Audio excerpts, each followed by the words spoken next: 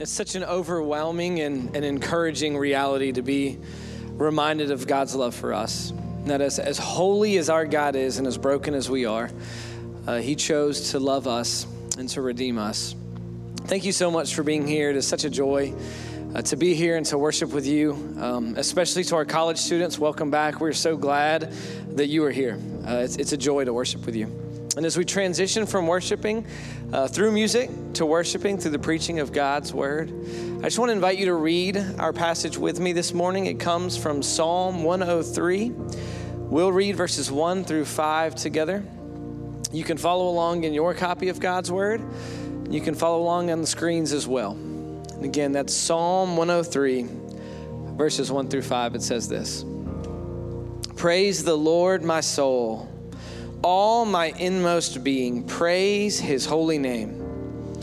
Praise the Lord, my soul, and forget not all his benefits, who forgives all your sins and heals all your diseases, who redeems your life from the pit and crowns you with love and compassion, who satisfies your desires with good things so that your youth is renewed like the eagles.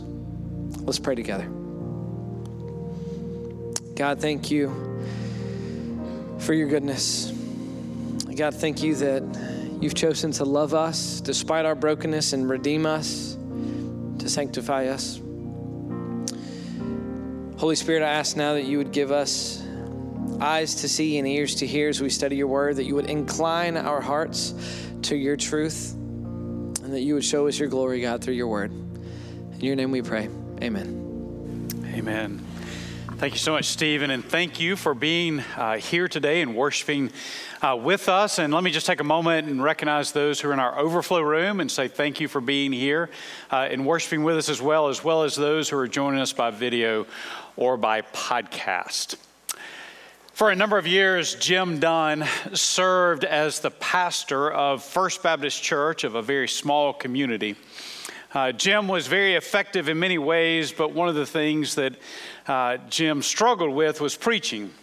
In fact, even Jim's friends would say, I love Jim. I'm very thankful for Jim's ministry here, but preaching really isn't Jim's thing. So one Sunday in particular, there was a guest who showed up to First Baptist Church. The guest entered in the back and he walked down front and he sat down on the third pew.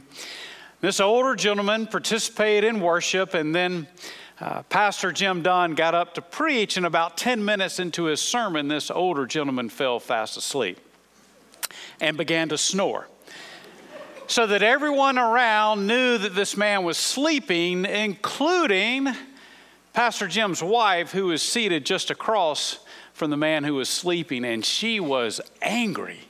She was mortified that this man had fallen asleep during her husband's sermon, and she was angry with him, and she determined right then that as soon as the service ended that she would go and she would find this visitor and she would scold him for falling asleep during her husband's sermon. So the service ended and she began to make her way over, and on the way over she thought, well, before I give him a piece of my mind, I probably need to introduce myself. And so she walked up to him and she said, Hi, I'm Gladys Dunn. And he said, boy, you're not the only one.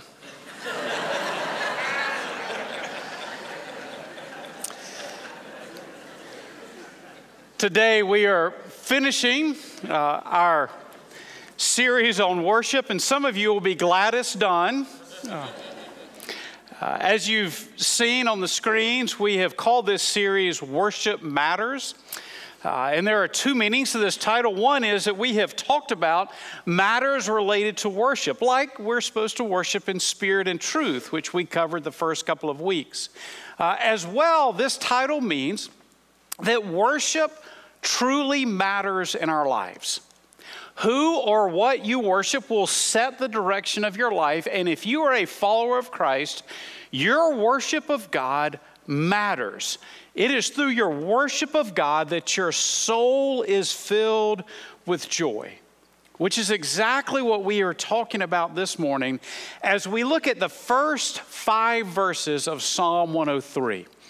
Psalm 103 was written by David.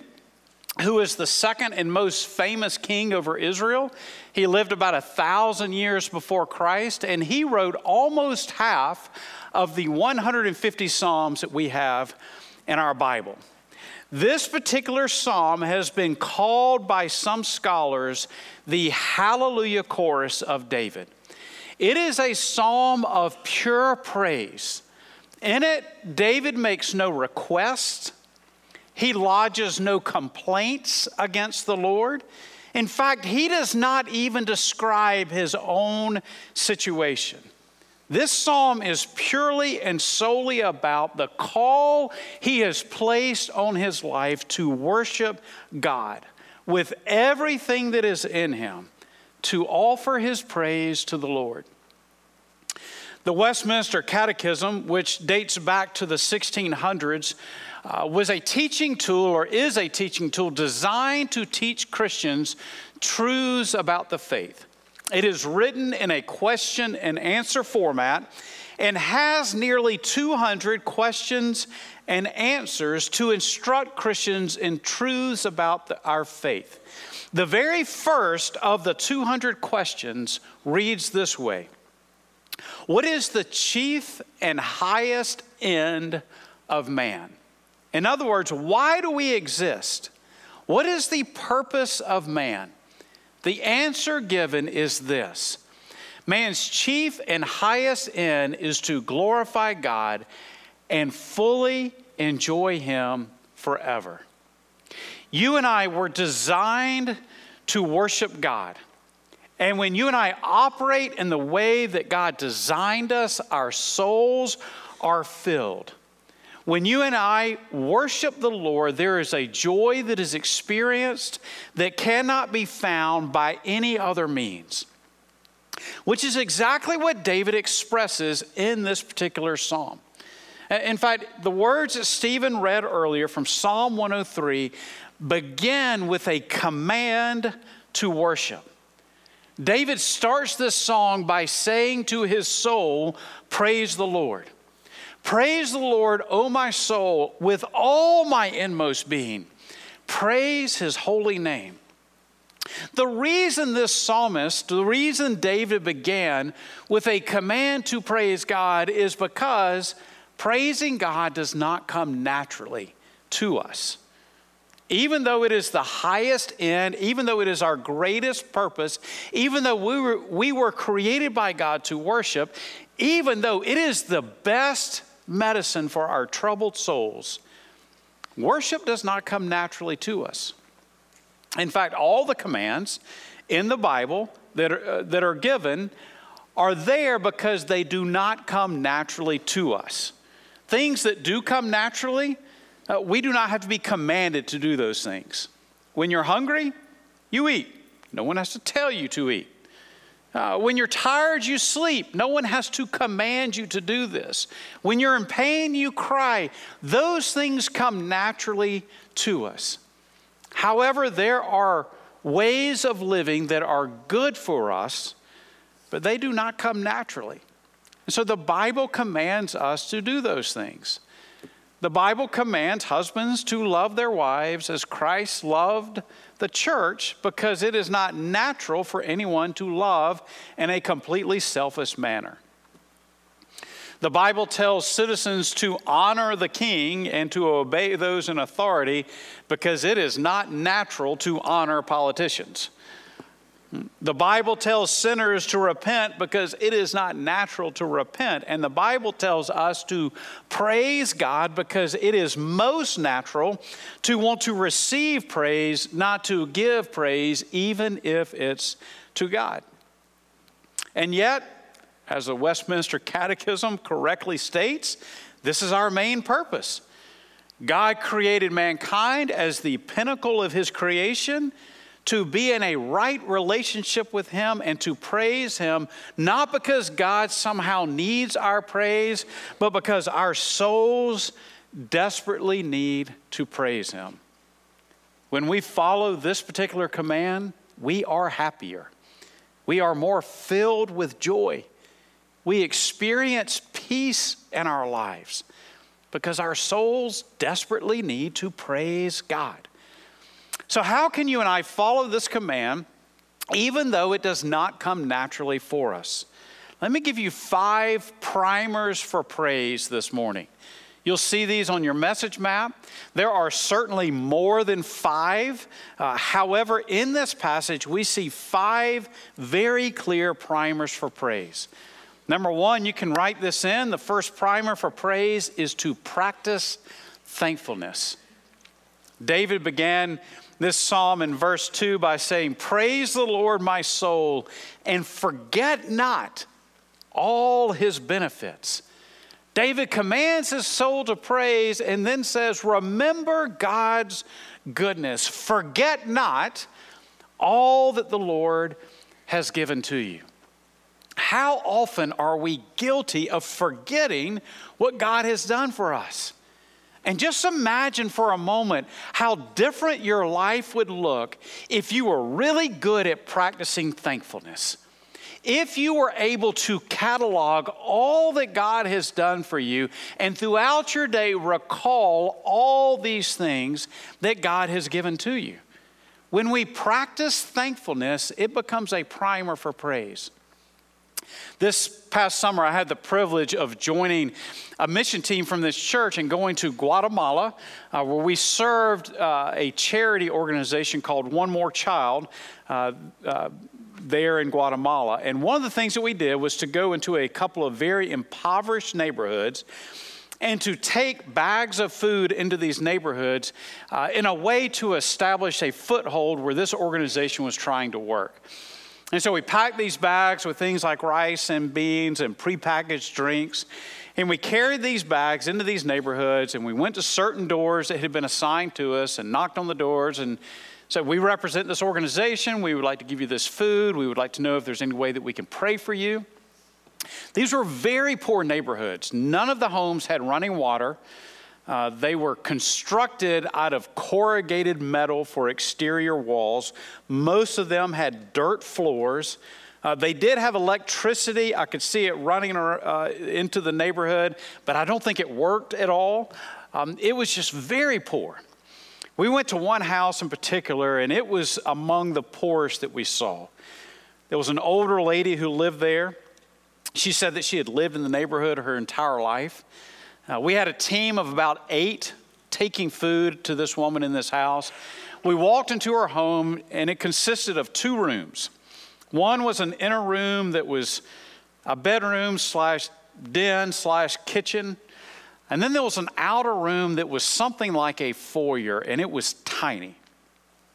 We went into the house. She invited us to come into the den, but we could not fit all together in this room. And so a few people went in, and I stood in this foyer area in this hot house made of metal, a 6.5-foot ceiling, holding a large bag of food, standing there on a dirt floor. And I began to listen to what was happening in the room. One of the leaders on the trip is a guy named Andy Belknap, who's in this church. And Andy, through a translator, told the lady that we were with this organization and we were bringing her food, and were there any ways that we could pray for her? Now, while he's asking her these questions and the translator's translating, I'm standing just outside, sweating, holding this food, and inside my head, I'm complaining. I'm really upset that I'm having to stand there in this hot house, on this dirt floor, holding this heavy bag of food, and I'm thinking, Andy, hurry up. We got to get out of here. We've got to get out of this house. I'm hot and I'm tired. And he asked this woman, how can we pray for you? And through the translator, this older woman said, God has been so good to me. She said, every time I need something, I will pray about it, and God just comes through. Said, in fact, I ran out of food recently, and I prayed for food, and the next morning, there was bread on my front steps. Someone just dropped off bread. And she said, a while before that, I was praying for food, and someone gave me a chicken so I could have eggs. And she just began to list all the ways that God had provided for you. And as the translator translated this woman, cataloging all the things God had done for her, I thought, man, I am such a jerk. complaining about the fact that I'm having to stand for 20 minutes on this dirt floor, knowing that I'll get to go back to the hotel room that has air conditioning, knowing that in a few days I'll get on a plane and I'll go back to America. And here I am complaining about my situation. How different would your life be if you practiced thankfulness? How would your life change? How would your marriage change if you practiced thankfulness? How would your relationship with your coworkers or family members change if we spent less time complaining and more time being thankful? In fact, this morning, if you're having trouble thinking of something to be thankful for, let me give you one. We are meeting as a faith community this morning in an air-conditioned building when it's 100 degrees outside. There's a reason to be thankful. We could almost get Pentecostal just on that one, right? What a great gift that God has given to us, this place to come and to worship Him. The first primer for praise is thankfulness. Then David starts to list out the specific things the Lord has done for us, which leads us to our second primer for praise. You can see it there. The second one is to preach the gospel to yourself. Notice what David wrote in verse 3, that God is the one who forgives all your sins. Let me be clear here about this psalm. This psalm was written to believers, for those who have had all their sins forgiven. In fact, there is a phrase peppered throughout this psalm that reads this way: for those who fear Him. All of these incredible promises are for those who fear Him, for those who are followers of Christ. This is not a psalm of general blessings by a general God to the general population. These are specific promises for believers. Meaning, if you are here today and you are not a follower of Christ, then number one, let me say I'm really glad that you're here. But number two, these promises do not apply to your life. But they can. They can. They can apply to your life before you eat lunch today, before you leave this building today.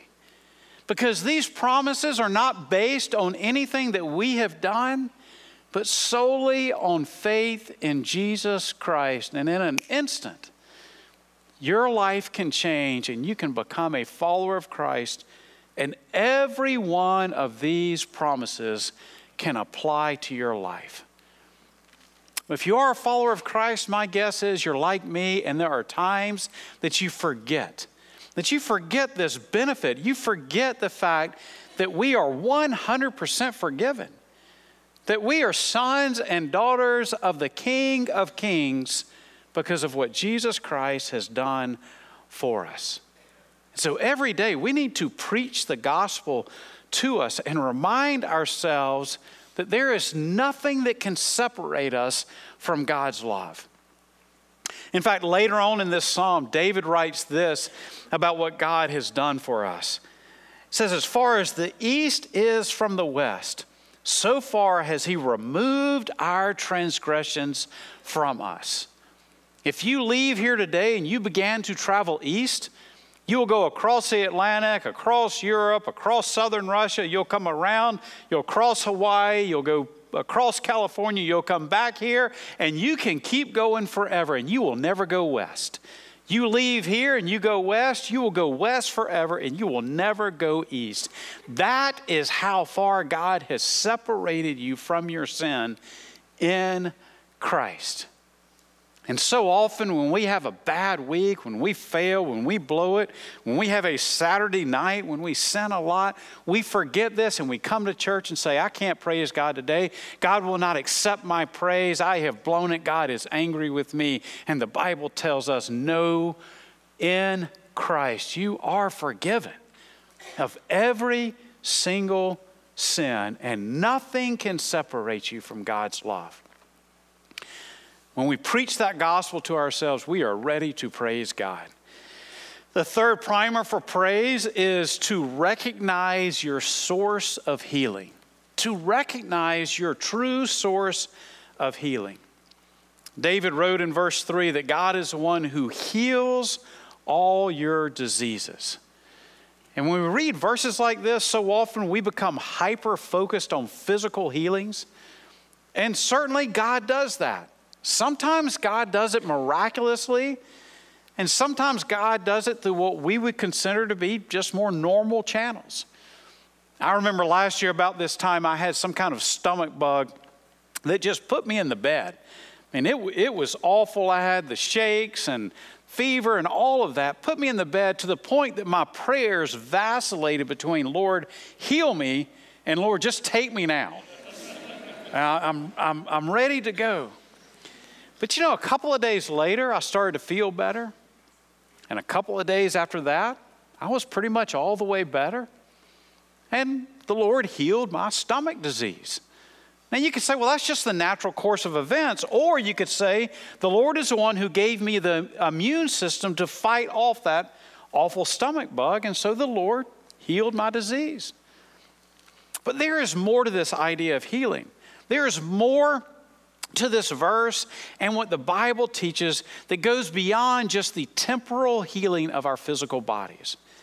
And one is this: we have the promise that a day will come, if you are a follower of Christ, that you receive a brand new physical body that will experience no disease, no aging, no pain at all.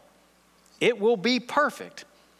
And I don't know at what age we will appear in these new bodies, but my guess is 18. Because at 18, I felt really good. So if you're 18 years old right now, enjoy it while it lasts. And if you're beyond that age like me, then we get to look forward to that age again and our new bodies. But it's more than that. God not only heals us physically with this promise of a new physical body, but He heals our diseases now on things like pride, or the disease of anxiety, the disease of depression, the disease of broken relationships, the disease of struggling marriage or regrets or addiction. I mean, the list goes on and on and on. And when we recognize that God is the one who heals us of those things, it is a primer for praise. The fourth primer for praise, you can see this on your message map, is to fulfill your purpose. Here's what David wrote in verse 4. That God is the one who redeems your life from the pit and crowns you with love and compassion. Some translations there read that God is the one who redeems your life from destruction. In other words, God in Christ has redeemed you from a wasted life. And not just necessarily wasted on bad things, like some addictive substance, or on sinful things, but wasted even on spending time doing good things that don't really matter.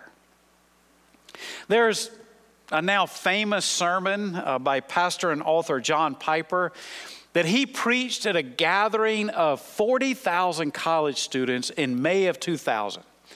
Most people do not remember the Bible verses and passages that he preached on in that sermon, but everybody remembers the illustration that he used that made that sermon become famous. In fact, that sermon is now known as the Seashell Sermon. And in this passage, Piper cited an article from Reader's Digest about a couple who managed to retire early, and they moved to Florida, and they spend their days playing tennis and riding on their boat and collecting shells on the beach.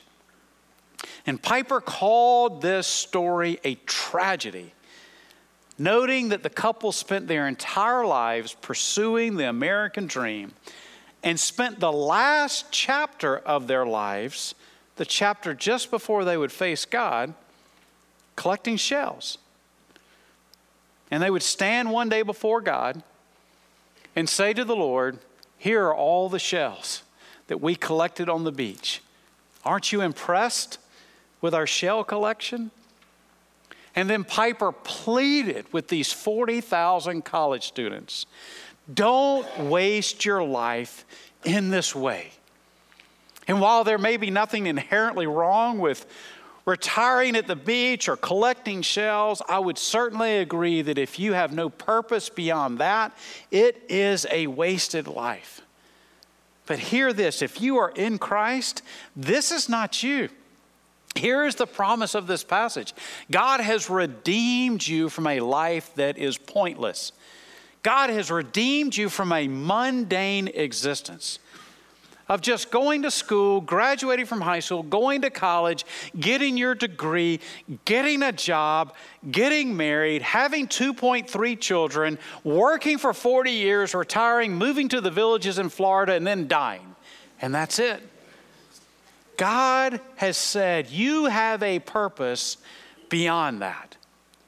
So I would say to you, if you want to retire in Florida, fine. Retire in Florida. If you want to pick up shells on the beach, fine, do that. But when you get to that place in Florida, join a church. Serve that church. Give to that church. Adopt some college students and have them over to your house for meals once a month and share the gospel with them. Your life has a purpose beyond just the here and now, the mundane of life. If you're on the younger side, let me say this. You're not tempted to, or able to at this point, to move to Florida and spend all your time picking up shells. But there are temptations that you have to give into a wasted life, to spend hours of your life staring at a screen. I'm not bashing social media this morning, but I'm pleading with you, don't waste your life. Your purpose goes far beyond just likes and shares and all that social media offers. Live out the purpose that God has for you. Even if you're in high school or college, live out that purpose. Serve in your church. Go outside and spend time with friends. Get off the screen. Talk to a real person. Share the gospel with that person. Live out your purpose. Focus on that, and it will ignite praise in your heart. Finally, the last primer for praise is to enjoy God. Notice what David wrote in verse 5. That God is the one who satisfies your desires with good things so that your youth is renewed like the eagles. And later on in this psalm, David would describe our relationship with God like this. As a father has compassion on his children, so the Lord has compassion on those who fear him. In other words, if you are a follower of Christ, then you are able to call God Father, and more importantly, you are able to relate to him in that way. God, who is a perfect Father, and the God who has tremendous compassion on his children. I think about my own relationship with my kids and just how much I am willing to do for them, whatever it is that they need. Not just giving them material things, but giving them emotional support, driving them to sports practices, driving them to their games, watching their games, giving them instruction in life. And I am far from being a perfect father. Yet God is not. God is a perfect Father, meaning we are able to ask him anything. He knows our needs, and ask him for those needs and enjoy God as he satisfies your desires with those needs that you ask for. The more you enjoy God, the more you enjoy that relationship with him, the more that your soul will want to praise him. He was born in 1974 in Chorleywood, England, a sleepy little suburb about an hour's drive north of London. And he was born into a family situation that wasn't ideal. At 7 years old, his father committed suicide. It wasn't until he was 10 years old that he learned the truth about his father's passing. He would later say that he felt like he experienced his father's death twice. Once when it happened, and a second time when he was 10, and he learned the true cause of his father's death. Then his mother remarried, but her new husband ended up being abusive. His stepdad later ended up in prison for his physical abuse of the family. This young man grew up in a tough environment. He described his preteen and his teenage years as being very dark. There were extremely difficult days that he faced. In fact, they were so difficult, but those around him could not help but wonder what destructive paths this young man might later travel. Except as a youth, he was invited to a revival meeting at the Queen's Park Football Stadium in West London. And there he heard the life-giving, soul-satisfying message of the gospel, and he gave his life to Jesus Christ. He began attending an Anglican church in his hometown, and in that church he learned to play the guitar. And evidently he was pretty good at it, and so he was asked to lead worship for the youth group. And then they discovered he was really good at it. They asked him to lead worship for the entire church. He himself discovered that not only was he good at leading worship, but he had a knack for writing worship songs as well. And one day in his personal Bible study, he came across Psalm 103. And he read that first line over and over again. Praise the Lord, O my soul. All my inmost being, praise his holy name. And he continued to meditate on that verse, and he continued to meditate on the entire psalm, thinking about just how much these words speak to our foundation as God's people. And it was out of that encounter with Psalm 103 that Matt Redman would write and record the worship song, 10,000 Reasons. Bless the Lord, O my soul. Worship his holy name. Sing like never before, O my soul. Worship his holy name. Is your soul troubled this morning? Or maybe you feel like your soul is empty, or it has been damaged in some way. The cure for a troubled soul is coming before the throne of God and doing exactly what you and I were designed to do, to worship and praise his holy name.